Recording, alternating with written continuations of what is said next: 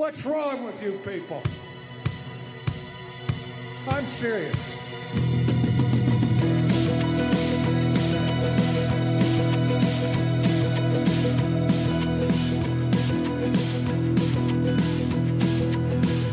This is Not Another Baptist Podcast, a weekly podcast about what two pastors are learning in the trenches of church revitalization. This podcast is sponsored in part by our friends at the Southwestern Baptist Theological Seminary. Visit swibbits.edu to find out more about what God is doing on Seminary Hill. Hello and welcome back to another episode of Not Another Baptist Podcast. Today we are joined again by Ray Rhodes to talk about his new book, Yours Till Heaven. Ray, thanks for being with us again, and we'll just jump right into our discussion today. And so I have a couple of things. First one of the things I think it's important for our listeners to hear is that you are not a mega church pastor by any stretch. So, I mean, you don't have, somebody like a Rick Warren could bring, just research assistants on staff at his church, right? And have this huge team of pastors, of assistants helping him write. And you don't have that ability at the church that you have just to bring on, a dozen people to help you research. So how do you balance the research? And I know you touched on this just a little bit, but I'm specifically when it came to writing, how do you balance research with pastoring and all that? How did you make all those pieces fit together? Yeah. Again, the supportive network around me was instrumental. A church that doesn't resent me doing this, but is excited about me doing this. And one of the things that, especially with the Susie book, and they would have done it again, this book, I just tried not to do that as much this time, is that they made it possible. In fact, they led the way in saying, hey, we want you to take some time off to work on this. They sent us to England and to France to do research and to kind of walk in the steps of Spurgeon.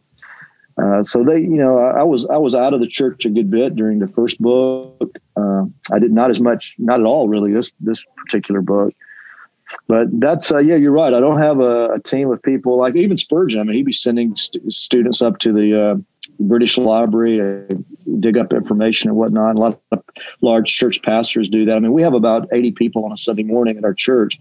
I know that's probably shocking to you guys being, as you're looking at me, you think, wow, this major mega celebrity author. It's not true. I'm just a small church pastor and not just, I'm thankful that I'm a small church pastor, and we planted the church 15 or so years ago, and it started literally from scratch, like zero scratch.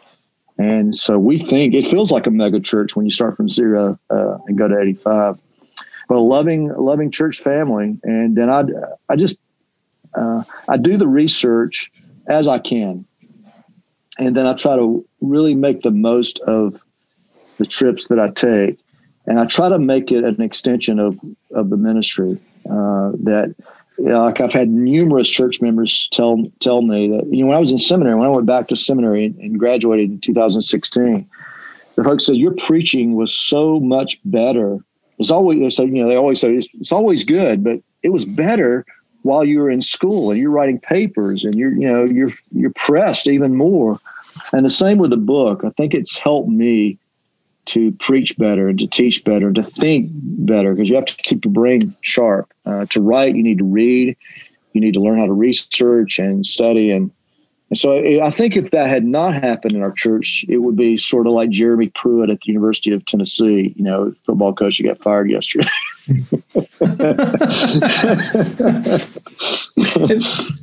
And then I have one more. So we've seen, it seems like a resurgence of interest in Spurgeon over the last 4 or 5 years. Obviously you have B&H that's put out the Lost Sermons over that time. Even Matt Carter, Aaron Ivey's historical novel, A Steal Away Home, focused on Spurgeon's relationship with a former slave, Thomas Johnson.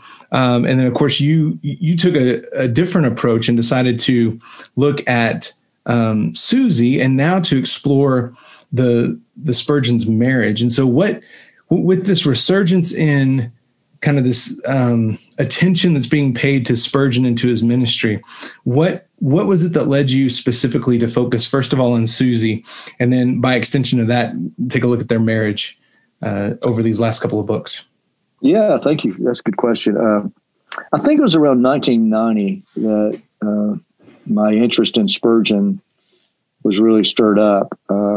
And it was a biography, a large biography by Lewis Drummond. I'd never seen a biography that large, I don't guess. I was sort of green behind the ears at that time. And so I read that. It must have been 1,200 pages, I guess, by Drummond, that book is most helpful in my view for its footnotes. And it's in a bibliography. It has very extensive bibliography. So that started my interest in Spurgeon. And then most pastors from various theological perspectives love Spurgeon. He's like Mark Twain. I mean, either Mark Twain said it or Spurgeon said it, or, yes. They're the only two people. Whether they said it or not, they said it. Yes, absolutely. Yeah. So I love Spurgeon. And then when I did go back to school and in 2013 at the Southern Baptist Theological Seminary, they have an option there. I don't know if Southwestern has that or not, Matt, but an option where you can do the traditional project or you can do a thesis.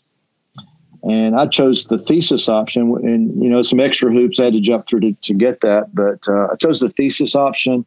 Dr. Donald Whitney was my supervisor, and I asked, I just wondered, has anyone written anything about Spurgeon and his marriage? And it was during that time I found out they really had not. There may be an article or two here and there, but no one had really written anything about their marriage. Of course, I couldn't write a D-Min thesis on the marriage of Spurgeon. Generally, I had to narrow it down, and my degree is in biblical spirituality. And so I narrowed it down to the role of Bible intake and prayer in the marriage of Charles and Susie Spurgeon. And it was during that time I really discovered this fascinating woman that I knew almost nothing about. I knew that he was married. I knew she was sick. I knew she gave away books. That's what most people knew about Susie. And so I was thinking all along, I said, I want to write a book about their marriage. And I was also writing towards the end of that time. I was doing some writing for B&H, their academic blog, and had gotten to know those guys. And so I started, that introduced me to various people in the publishing world. And I found out that there was an interest in a biography of Susanna Spurgeon. There's only been one done before. It is 1903 by Charles Ray, the year of her death. And it's a small biography. It's republished now by Banner of Truth. So, but there had never been an extensive, more exhaustive work on her. And so I did that, and it was quite a treat. But also, so at the end of that, started exploring with Moody the possibility of actually doing the book I thought I was going to do first, the marriage book. And the more I learn about Charles Spurgeon, just like you guys, Kyle and Matt, you guys are like the Alps. You're tall. You're almost transcendent. Thank you. I appreciate that. No. I do not get called tall. Kyle is like 4'6". So Kyle is not tall. If he was on the Mount Rushmore, it would be a pebble next to the mountain. Nope, that's it. Kyle is tall.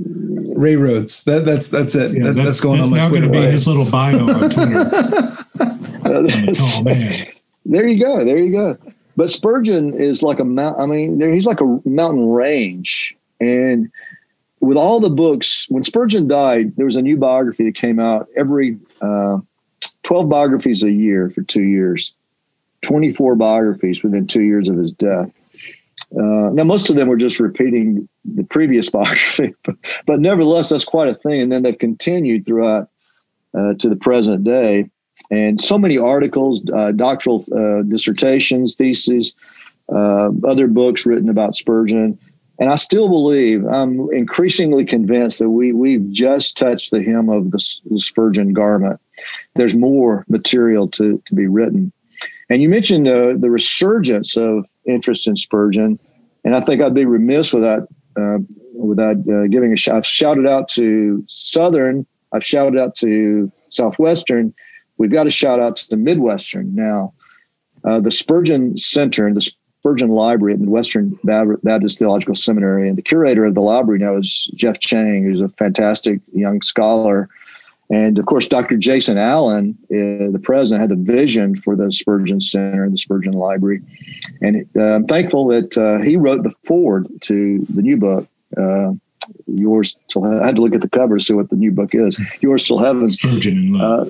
But they did so much. I mean, Midwestern Baptist Theological Seminary, hopefully this will mean some swag from them.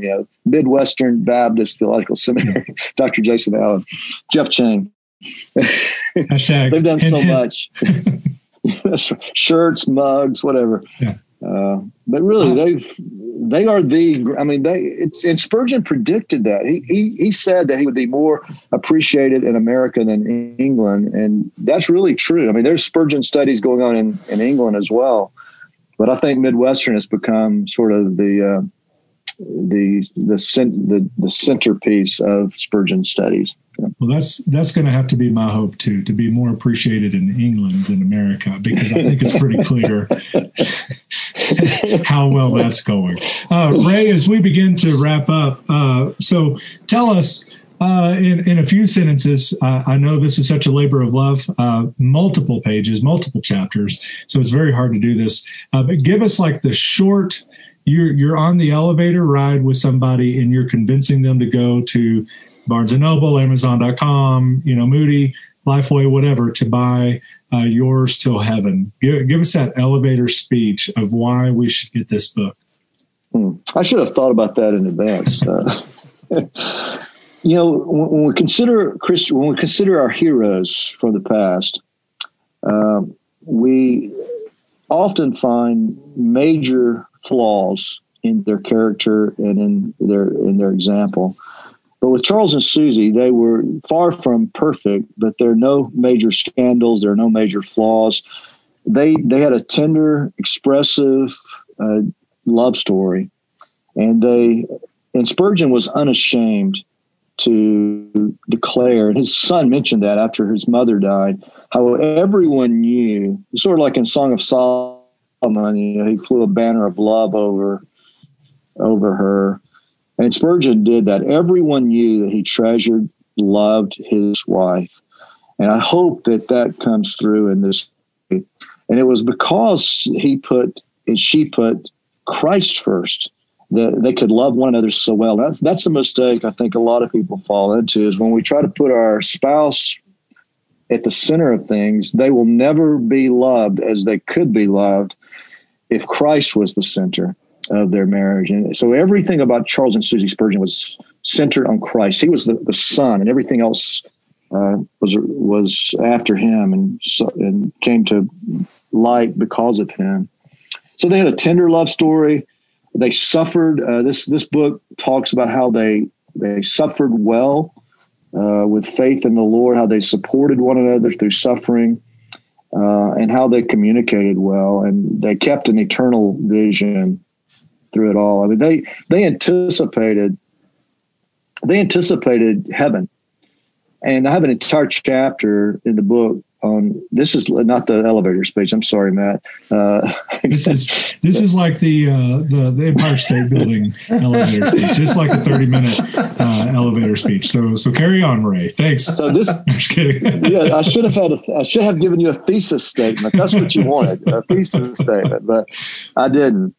But one of the things that was moving to me about this story is that their eternal vision. The book is entitled "Yours Till Heaven," and that comes from a letter that he wrote her in December of 1855, just before a couple of their wedding. He was going to see his parents for Christmas. He was leaving her behind. By the time he got on the train, he penned this letter. He signed it, "Yours till heaven." And then, and so the "and then" I've talked about later in the book. So he was saying in that, I'm exclusively yours from this day until death. And then. And so they envisioned their earthly marriage, faithfulness, commitment, but they both believed, and they talked about it often, that they would know one another in heaven and they would worship God together in heaven. They didn't have a vision they would be husband and wife in heaven, but that they would be brother and sister in heaven, and they would love one another perfectly in heaven and worship God together. And that sort of eternal vision pulled them forward in their challenges, the ups and downs of their marriage. So, well, Kyle, do you have anything else, or send us out? Because I need some coffee too. I'm very excited, Ray. So where can we find it? Oh, that's yes, the question you're supposed to ask. That's a good question. Where can we find Yours Till Heaven / Spurgeon in Love Amish romance novel by Ray Rhodes Scholar? The scandalous backstory. That's coming next. I would send you to Moody Publishers. Why not? Send. It's going to be available everywhere. Every bookstore. I think most bookstores will carry this book. At moodypublishers.com. And if you want a signed copy, there's my website, or you can just go to susiespurgeon.com. That's easier to remember than my name. And you can get a signed copy there. But if every one of your listeners will buy several thousand copies each, I think we can go to the top of the New York Times bestseller list. For sure. And we appreciate you coming on. We enjoyed Susie. I certainly got to already read Yours Till Heaven and loved it. And I'm grateful for your ministry. And that's one of the neat things about writing and preaching and all of that is it's a good thing to not have the slightest idea what kind of impact something like that is going to have. Maybe somebody 50 years from now picking this up and starts hearing about Susie's Savior or this marriage that was built on Christ and starts to ask about what does that even mean, and could perhaps be led to the Lord through that. And so I'm grateful for you, praying that it's a great success. And of course, we don't really have to pray that now because you've been on here. So it's going straight to the New York Times bestseller, or maybe like The Onion bestseller or Babylon Bee or something. But we love you, brother, and I'm grateful for you. But Kyle, send us out.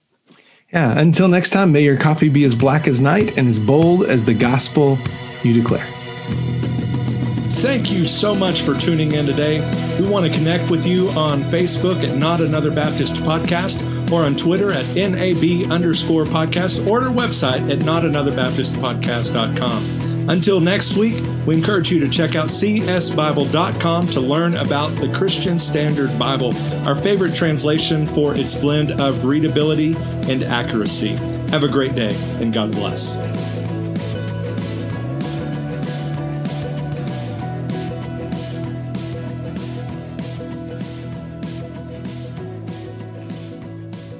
What's wrong with you people?